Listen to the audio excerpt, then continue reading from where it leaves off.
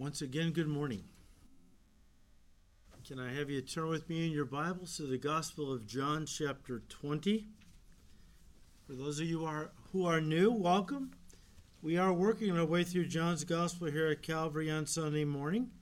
We have come to chapter 20, which basically chronicles for us the people Jesus appeared to on the Sunday of his resurrection. Now, we've already looked at the people Jesus appeared to that Sunday morning and afternoon, and now we've focused our attention on those he appeared to that evening in the upper room somewhere in Jerusalem, although one disciple was gone. One disciple was not there at that moment. It was Thomas.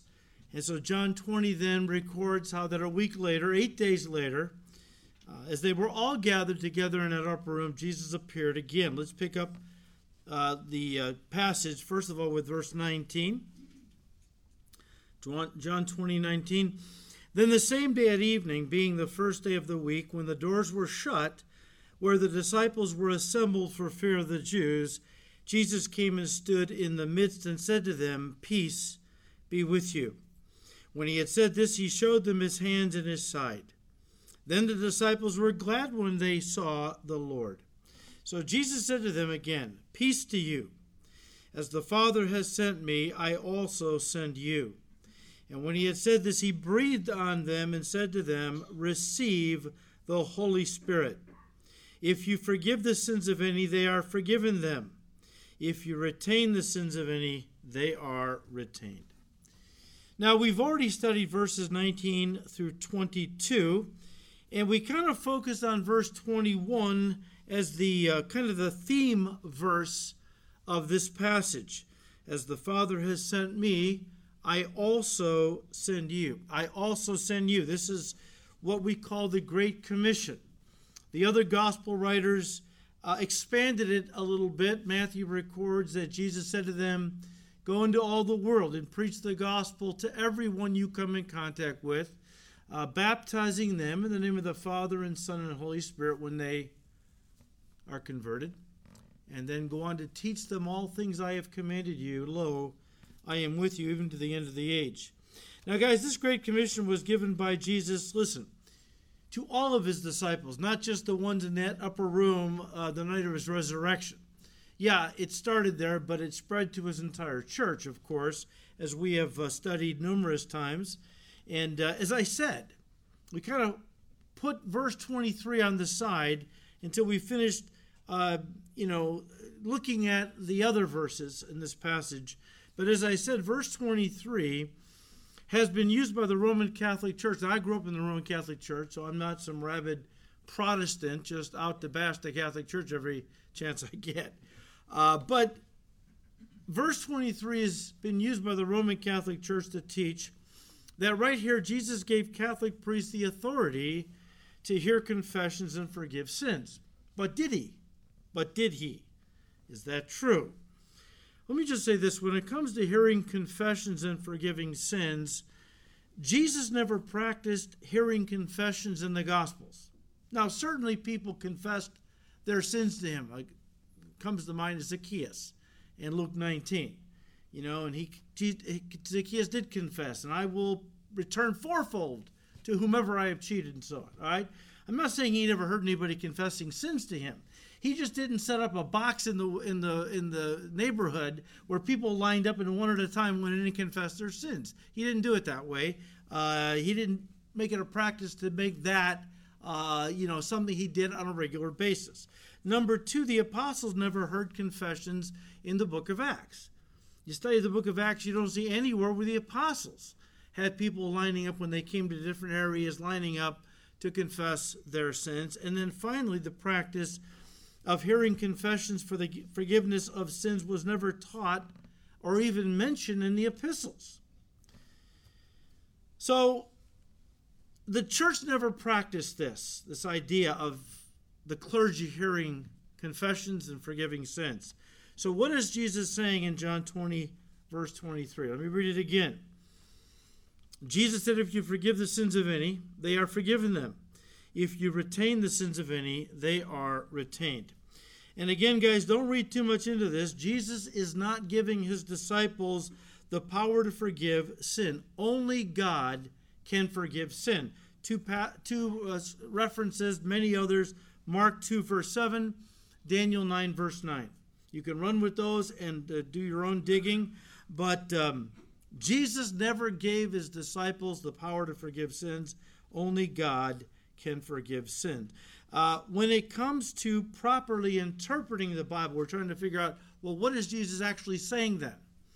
When it comes to properly interpreting the Bible, someone has said there's 3 cardinal rules. Context, context, context. What is the context?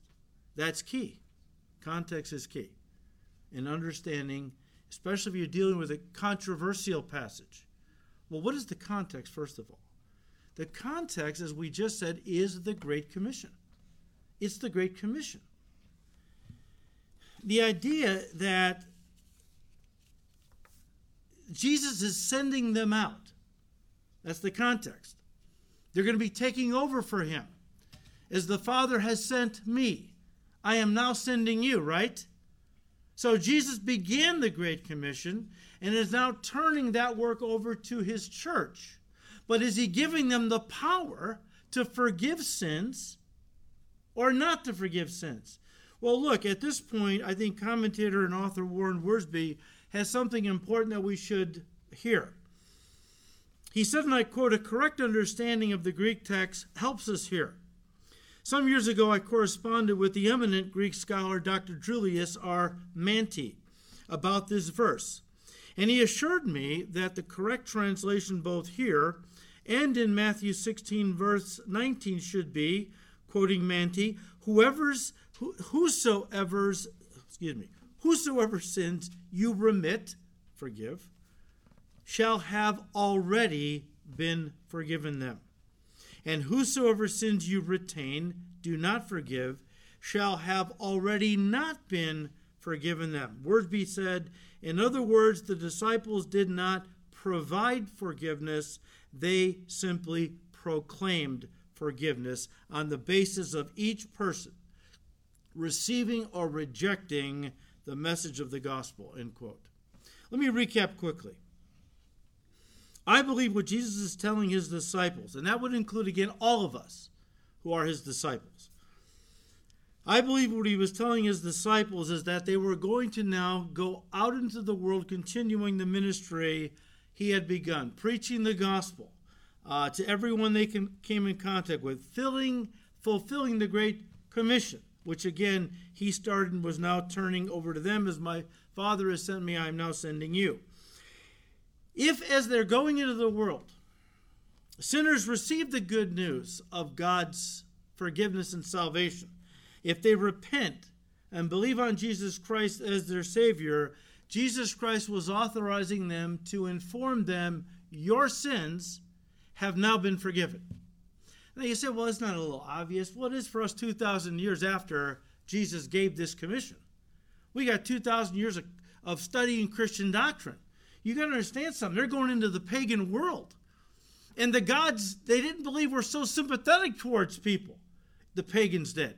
And now here you got a gospel where a God, the God of all that created all things, not only doesn't want human sacrifice, he came down, became a man, and died for us, fallen sinners.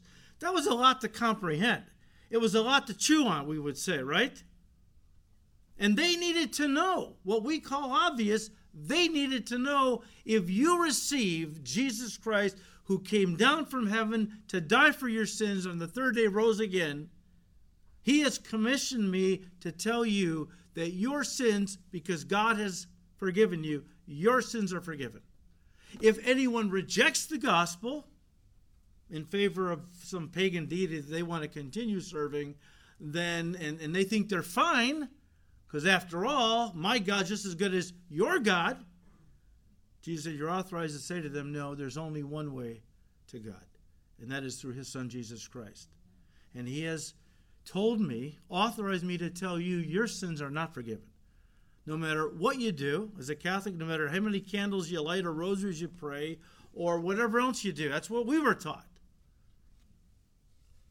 But he wants us to know as we go out, and there's still we have entered into a post-Christian era in our country. We're back almost in first century paganism in America.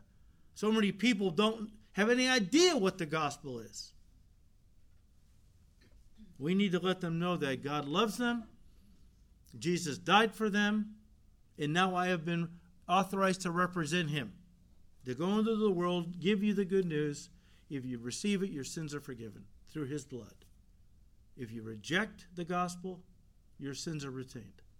And if you die in that unforgiven condition, you will spend eternity apart from God in hell.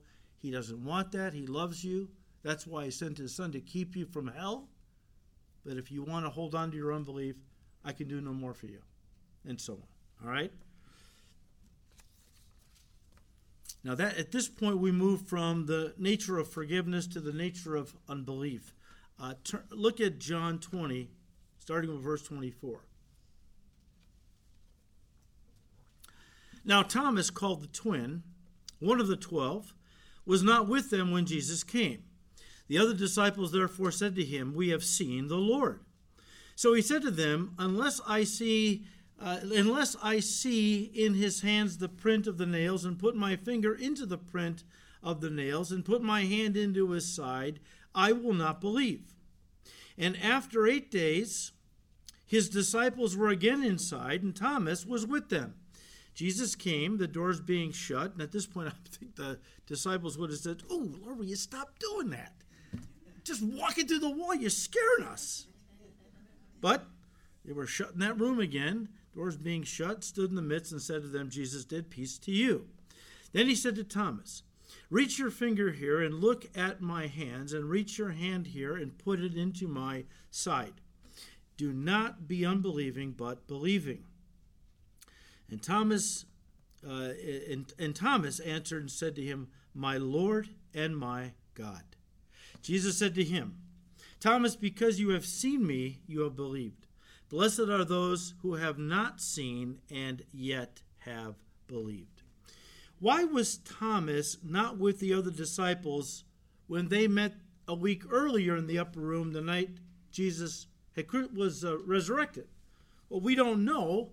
I'm wondering if he was so disappointed, so defeated, so discouraged by the death of Jesus that he had lost all hope for the future, and didn't even want to be around his closest friends. We can fall into that kind of depression, can't we?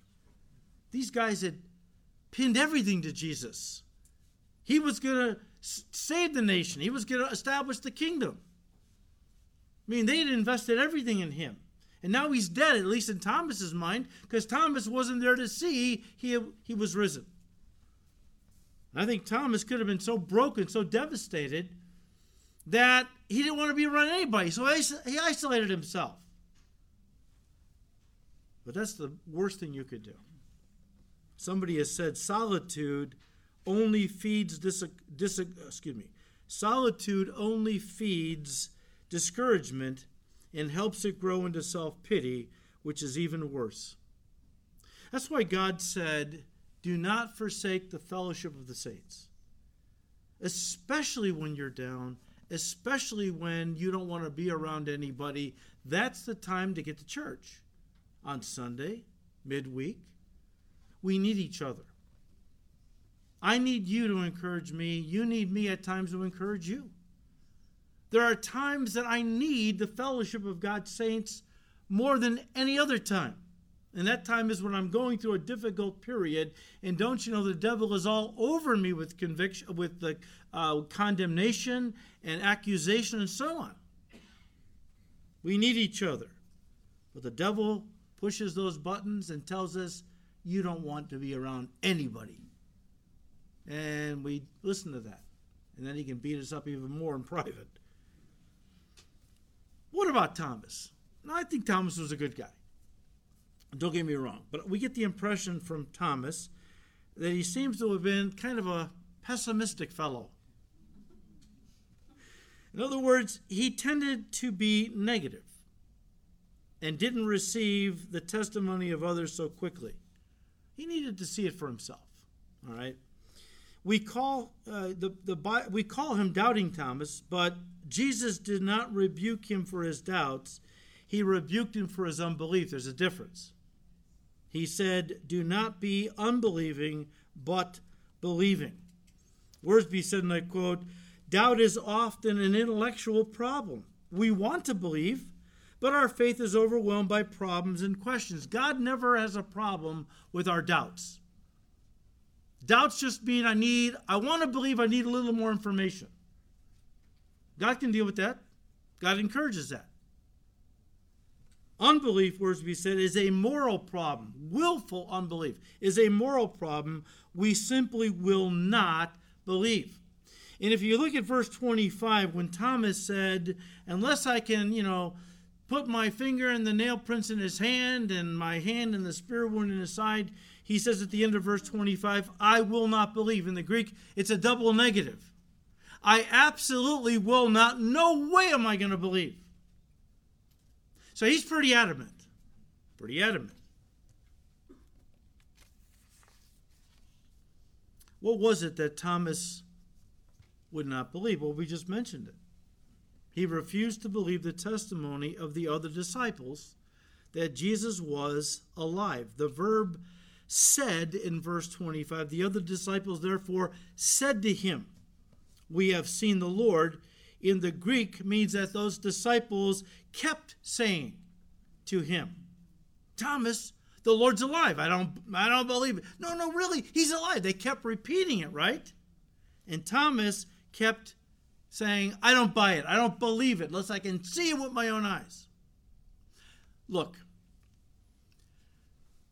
if it was just a matter of personal anecdotes, I'd be on Thomas's side. If Jesus had never promised he was going to rise from the dead,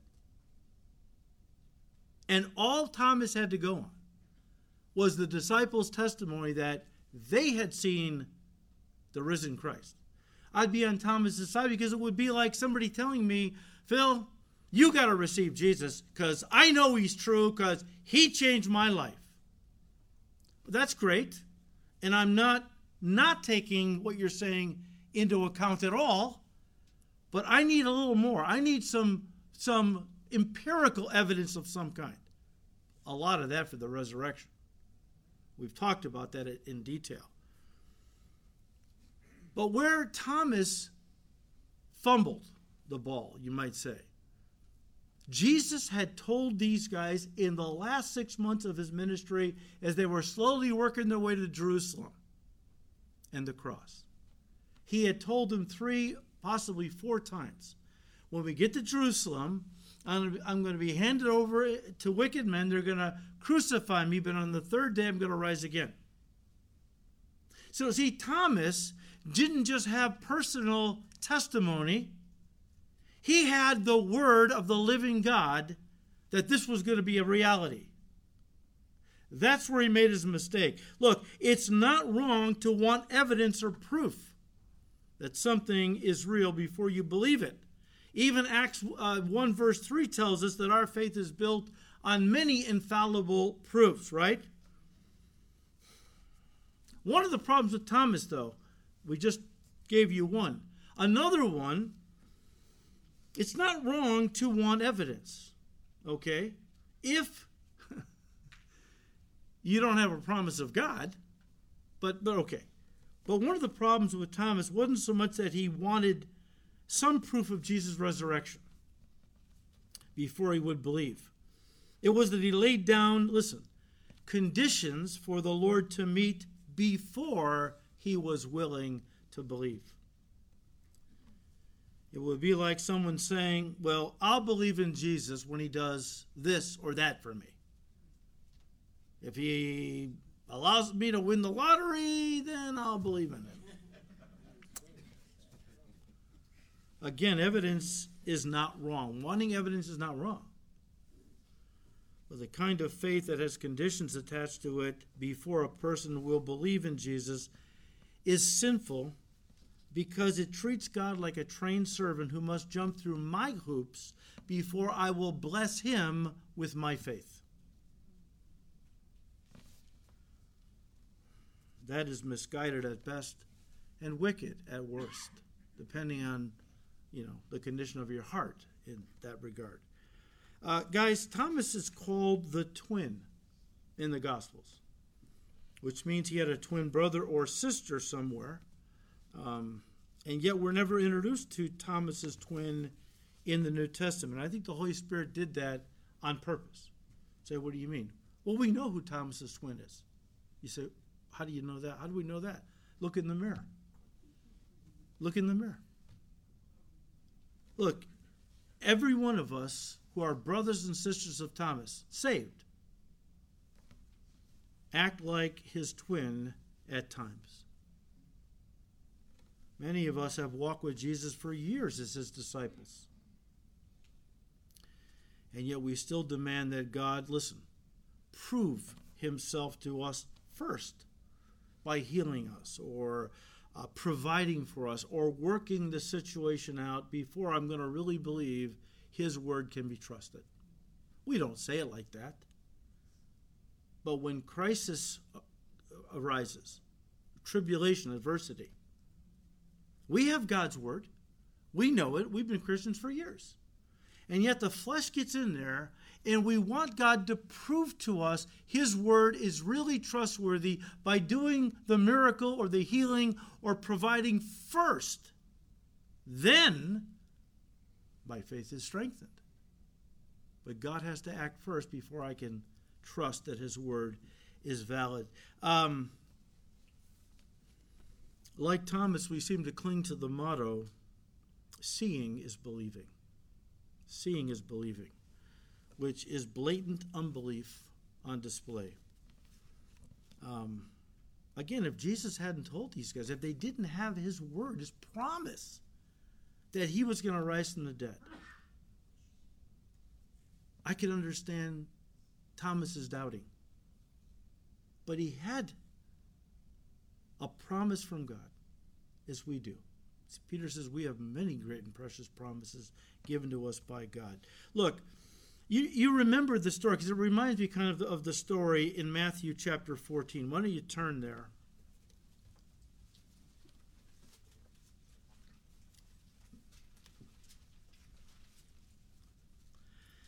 Now I want to pick it up in verse 22, but the background is Jesus has just fed the 5,000 with a small amount of food. 5 barley crackers and a couple of pickled fish, just a couple sardines, that kind of thing.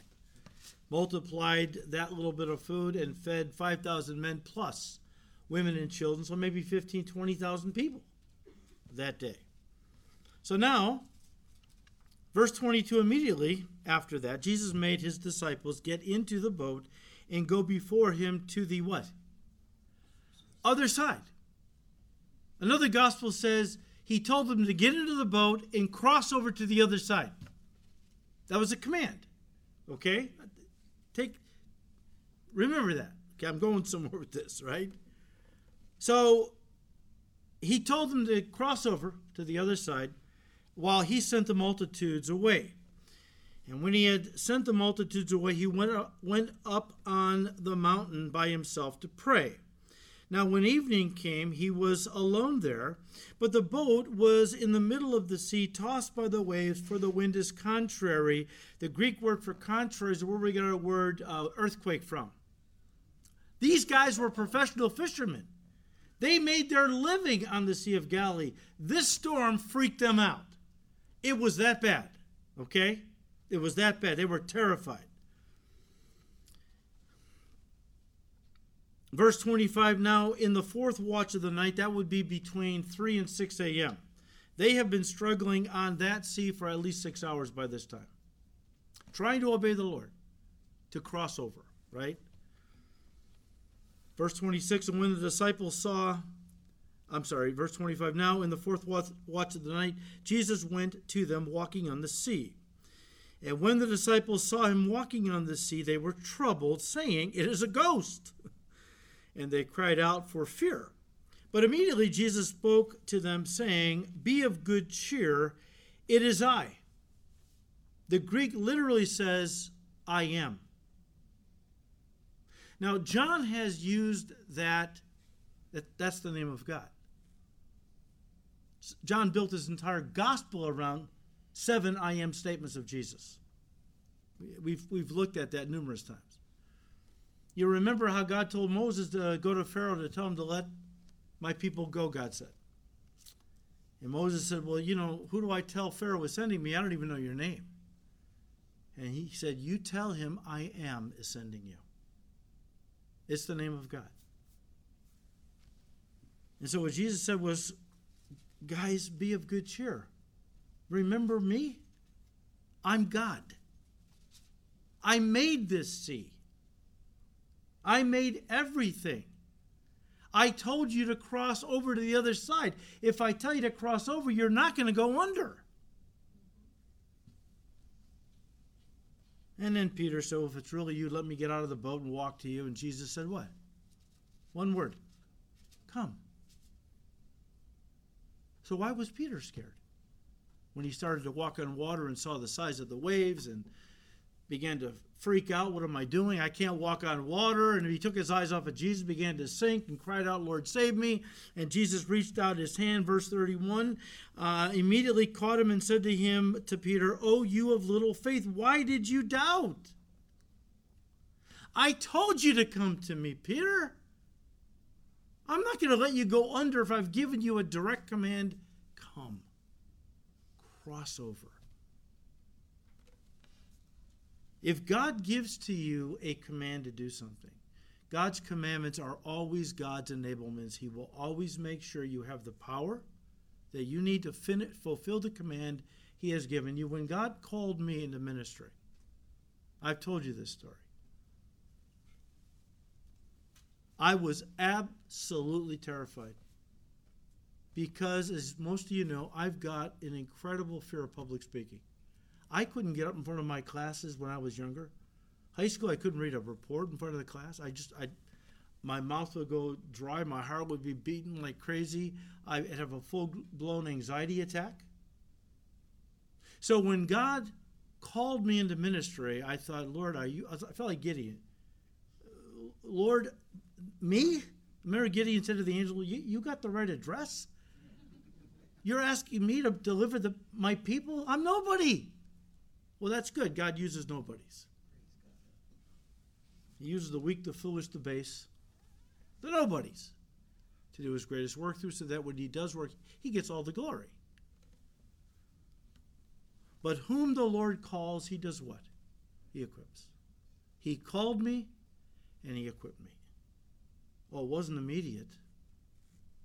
It's a lot of times I would have an anxiety attack as I was going up to the pulpit or while I was in the pulpit. I just kept praying. I just kept falling on God, his grace. Lord, you've called me. You have to equip me. And as time went on, he slowly took that fear away. But it's all him. Whatever God's calling you to do, he's going to equip you. You don't have to fear. Just trust him. If you have a promise that he has given to you, cling to it. Cling to it. So verse 32, when they got into the boat, Peter, why do you doubt? Verse 32, and when Jesus and Peter got into the boat, the wind ceased. Then those who were in the boat came and worshipped him, saying, truly, you are the Son of God.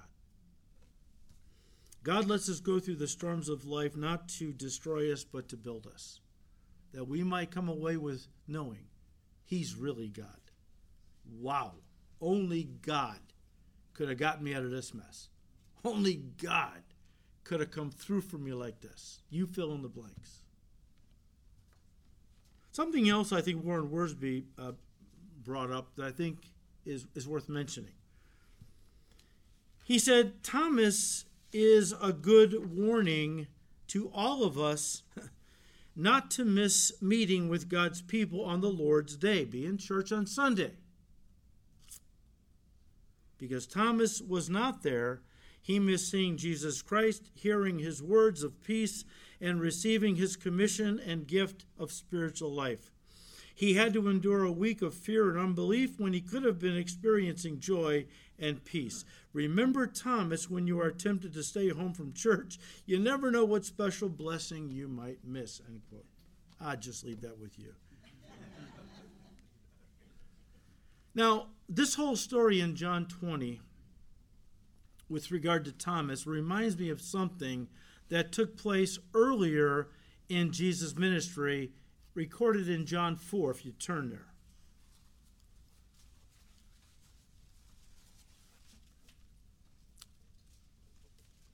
And I'll show you, they're very different stories, but they do dovetail together. So, John 4, starting with verse 46. So, Jesus came again to Cana of Galilee, where he had made the water wine. And there was a certain nobleman whose son was sick at Capernaum. When he heard that Jesus had come out of Judea into Galilee, he went to him and implored him to come down and heal his son, for he was at the point of death. Then Jesus said to him, "Unless you people see signs and wonders, miracles, you will by no means believe." It was a little short. Jesus, the guy's kid is dying. It seems a bit harsh. But look, some people just have to see God do a miracle of some kind. They have to see at least something dramatic done by God before they'll believe. And if God caters to that, then it's going to reinforce that desire for the next time. So the next time they're going to want to see God do a miracle or something dramatic before they're going to believe. And God wants the reverse to be true. He wants us to believe first in him and his promises, and then comes the healing or the answer to the prayer or whatever it is you're going through. As I just said a minute ago, the world and even many Christians have a motto that they love to quote, seeing is believing. But God says just the opposite. Believing is seeing. But Jesus took it even a step further when he said to Thomas in John 20, verse 29, "Blessed are those who believe without seeing." You all know Hebrews 11, verse 1. Let me read it to you out of the NIV. Where Paul said, "Now faith is confidence in what we hope for and assurance about what we do not see." Let me paraphrase, or let me explain it. Faith is always connected, biblical faith, to a promise of God. You can't believe God's going to do something if he hasn't promised he's going to do it if you seek him. Now, he might do it. He might do something for you that he hasn't promised in his word. He might give you a new car. He might do this or that, whatever it might be. But he hasn't promised that, therefore you can't, claim it and believe by faith it's going to happen. A promise, of course you can. And the writer is saying faith is confidence in what we hope for. What do we hope? We hope for God's promises to be fulfilled. And for the assurance for what we do not see. True biblical faith is believing without a shadow of a doubt when God has promised this, he's going to come through. And in fact, I believe it so strongly, I'm going to start acting as if it's come to pass already. I haven't seen the fulfillment yet, but it's as good as done because God's promised it. So I'm going to start praising him. I'm going to start thanking him. It's as good as done. God promised it, right? That's the kind of faith that God honors. That's the kind of faith that he loves. Not the kind of faith that says, "Well, Lord, I know you promised this in your word, but I don't know if I can trust you." Come on. But there's a lot of people in Christian circles like this today that, seeing is believing kind of a thing. They've gotten hooked on seeing signs and wonders before they'll believe, and as such, they now crave them like, addicts craving their next fix. When Jesus says, "Unless you people see signs and wonders," the word wonders there means miracles, "you will by no means believe." He used the word he uses for wonders is the Greek word terata. I bring that up because it's important. Terata. Unless you people see signs and taradas, you won't believe. This word stresses the awe, the excitement, the exhilaration. We would say it expresses the rush of adrenaline that seeing a miracle performed produces in those who witness it. In other words, Jesus uses a word that implied these people were nothing more than thrill seekers, miracle junkies. Those who wanted to see miracles simply for the rush they got. There wasn't really anything spiritually deeper in it. There was no, they wanted to see miracles because there was an end in mind. Is Jesus really God so I can believe in him? Or something like that. They just wanted the rush.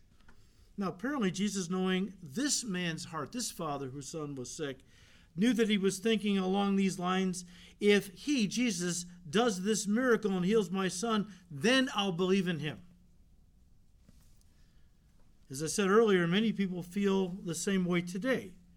If God comes through for me and heals me or my loved one of cancer, then I'll believe in him. And if he doesn't, he's just a fraud, or maybe he's not even real to start with.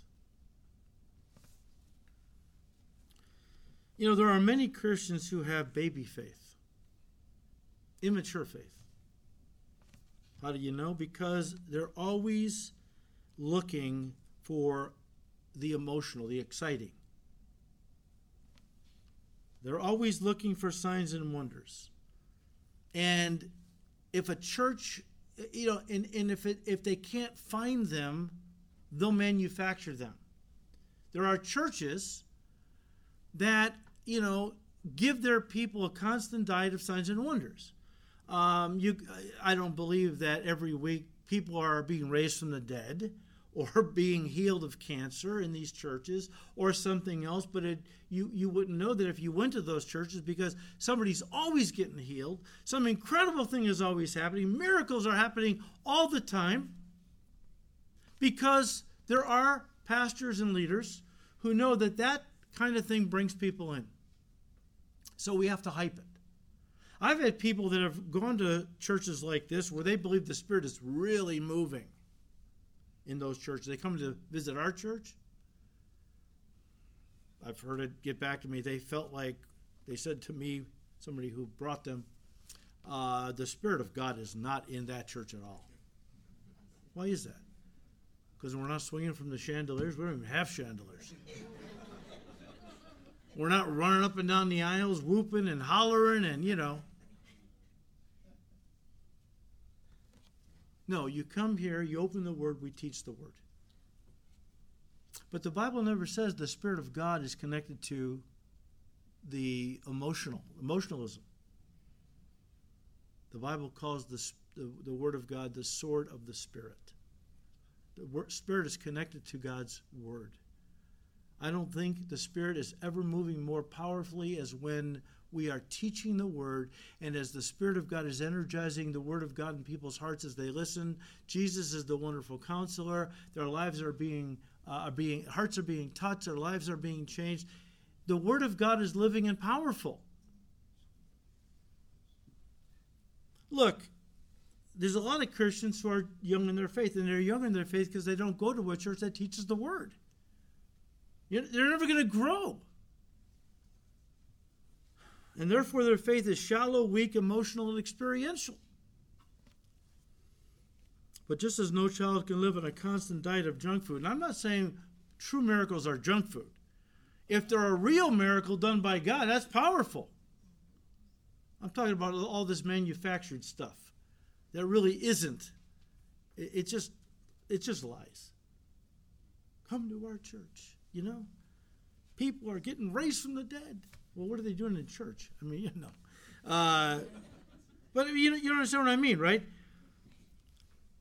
No child can live on a constant diet of junk food. Neither can a child of God live on a constant diet of signs and wonders, whether they're real or perceived.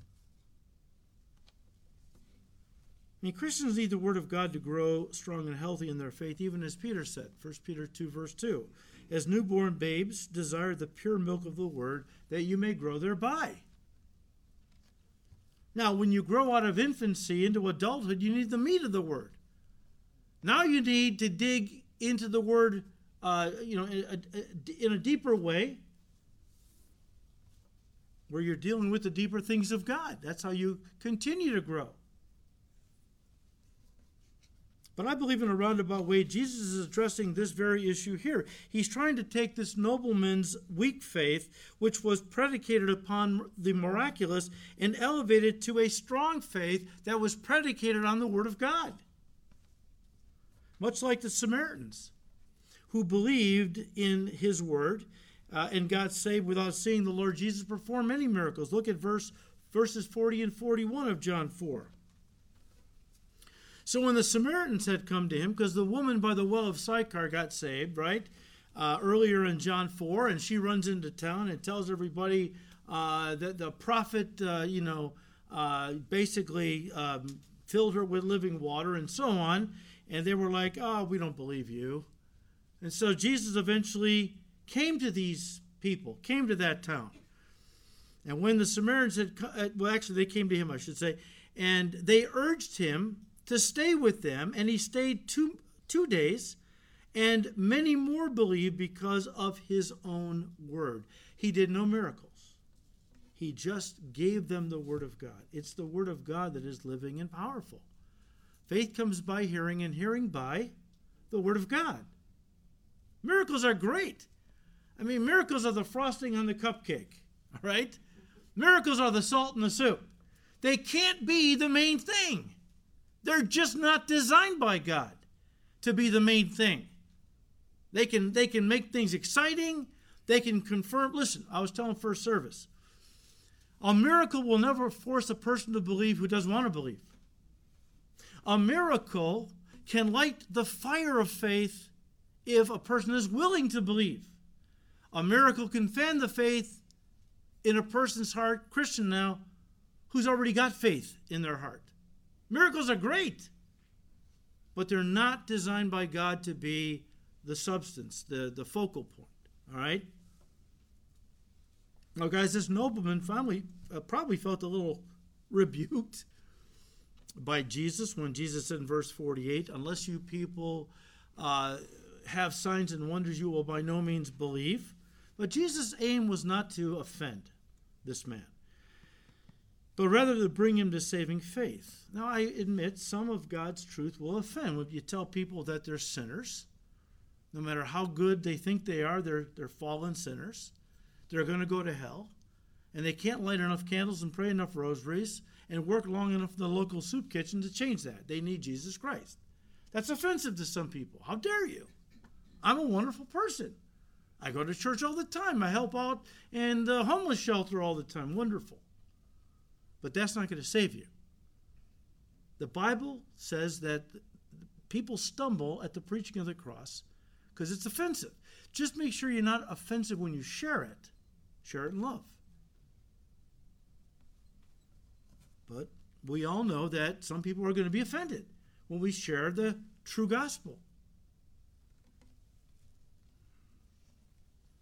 Jesus wasn't, the goal was not to offend this guy. It was to shake him up.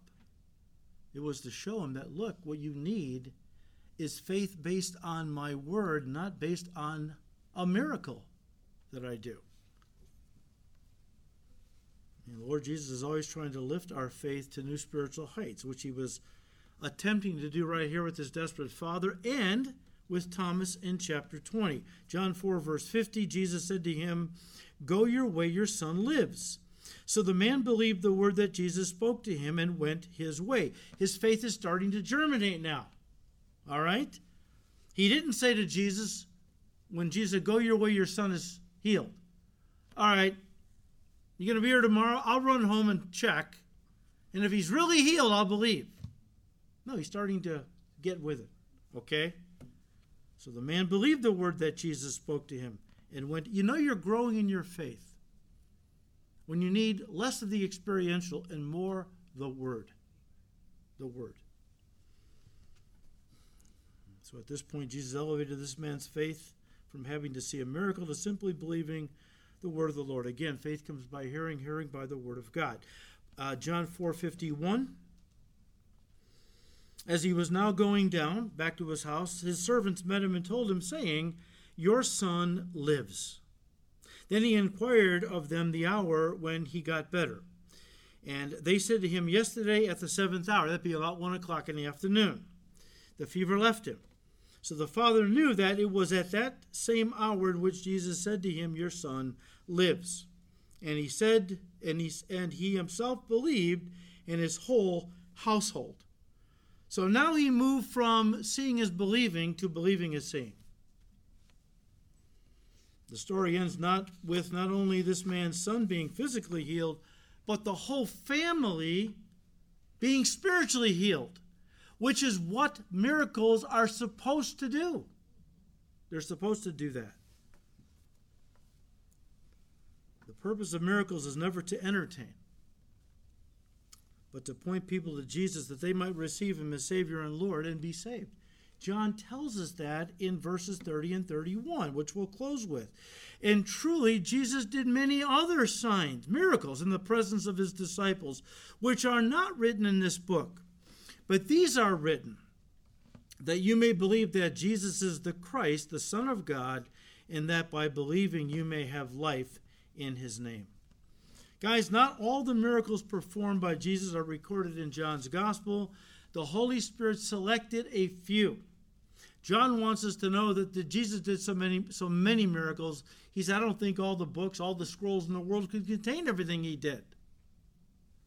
But these I have chosen through the Holy Spirit that you may believe. John organized his gospel, as we have said, around 7 I am statements, 7 miracles that led up to 7 I am statements, and so on.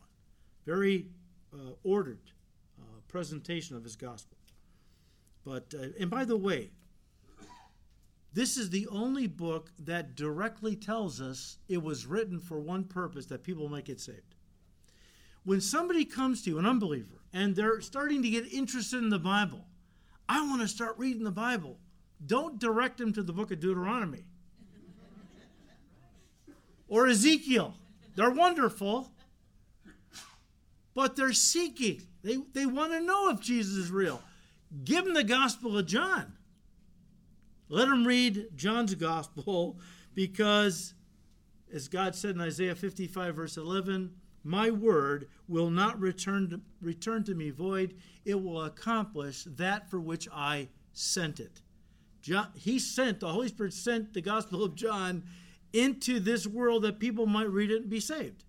Were you saying they can't read Philippians and be saved? I'm not saying that. I'm just saying this book, for sure, is an evangelistic treatise, proving that Jesus Christ is God by who he is, by what he did, by the words he spoke. I mean, Jesus spoke words that no other person could have ever spoken. In truth, I am the resurrection and the life. He who believes in me, though he dies, will live again. He who lives and believes in me will never die. Buddha never said that. Confucius never said that. Muhammad never said that. Abraham never said that. Jesus said it. Because it's true. It's true. And that's why John orchestrated his gospel around the fact that Jesus Christ is the true and living God. He started his gospel. In the beginning was the Word, a title for Christ, Jesus. In the beginning was the Word. The Word was with God. The Word was God. The same was in the beginning with God. All things are made by him. Without him, nothing was made that was made. Verse 14, the Word became flesh and dwelt among us. And that's how he starts his gospel. Here we go. So this is an incredible, and by the way, we're done. Let me just say this. Do you know that the Gospel of John actually ends with verse 31 of chapter 20? We'll say, well, what is chapter 21? It's an epilogue. It's an epilogue. Recounting something that happened prior. When Jesus, prior to, the events of this end of chapter 20. And we'll get to that, because I'm telling you, there is something incredible in chapter 21 that we got to study. we'll only take 5 or 6 months, but we have to, no. It would be worth 5 or 6 months of your time, but we won't take that long. And we will finish up then. God willing, we'll finish up before Jesus returns. All right, let's pray. Lord, we thank you for your word. And we praise you, Lord, for this incredible book. Your word, 66 books, are incredible. All of them. But thank you for giving us an evangelistic book where the whole purpose of you writing this through John was so that people could read it and be saved. We just thank you, Lord. You are so awesome. And give us all the grace, the strength, the power of your Holy Spirit as we go into all the world, that by your power we might be faithful in preaching the gospel, and you might honor that by causing many to have their eyes opened and believe in the truth of the gospel and receive Jesus Christ as their Lord and Savior. We thank you, Lord. We ask you to keep blessing these studies in your word. We ask it all in Jesus' name. Is anybody here today who has not received Jesus into your heart as your Savior and would like to know really what that's all about? Come on up here so we can talk to you and pray with you. If you need a Bible, we'll give you one. And the rest of you guys, every one of you, be careful going home. I see it's slippery out there. But may God give you an awesome week. May he fill you to overflowing with his Spirit, that you might be a true witness for his glory in these last days, dark days, for Jesus' sake. God bless you guys. Have a great week.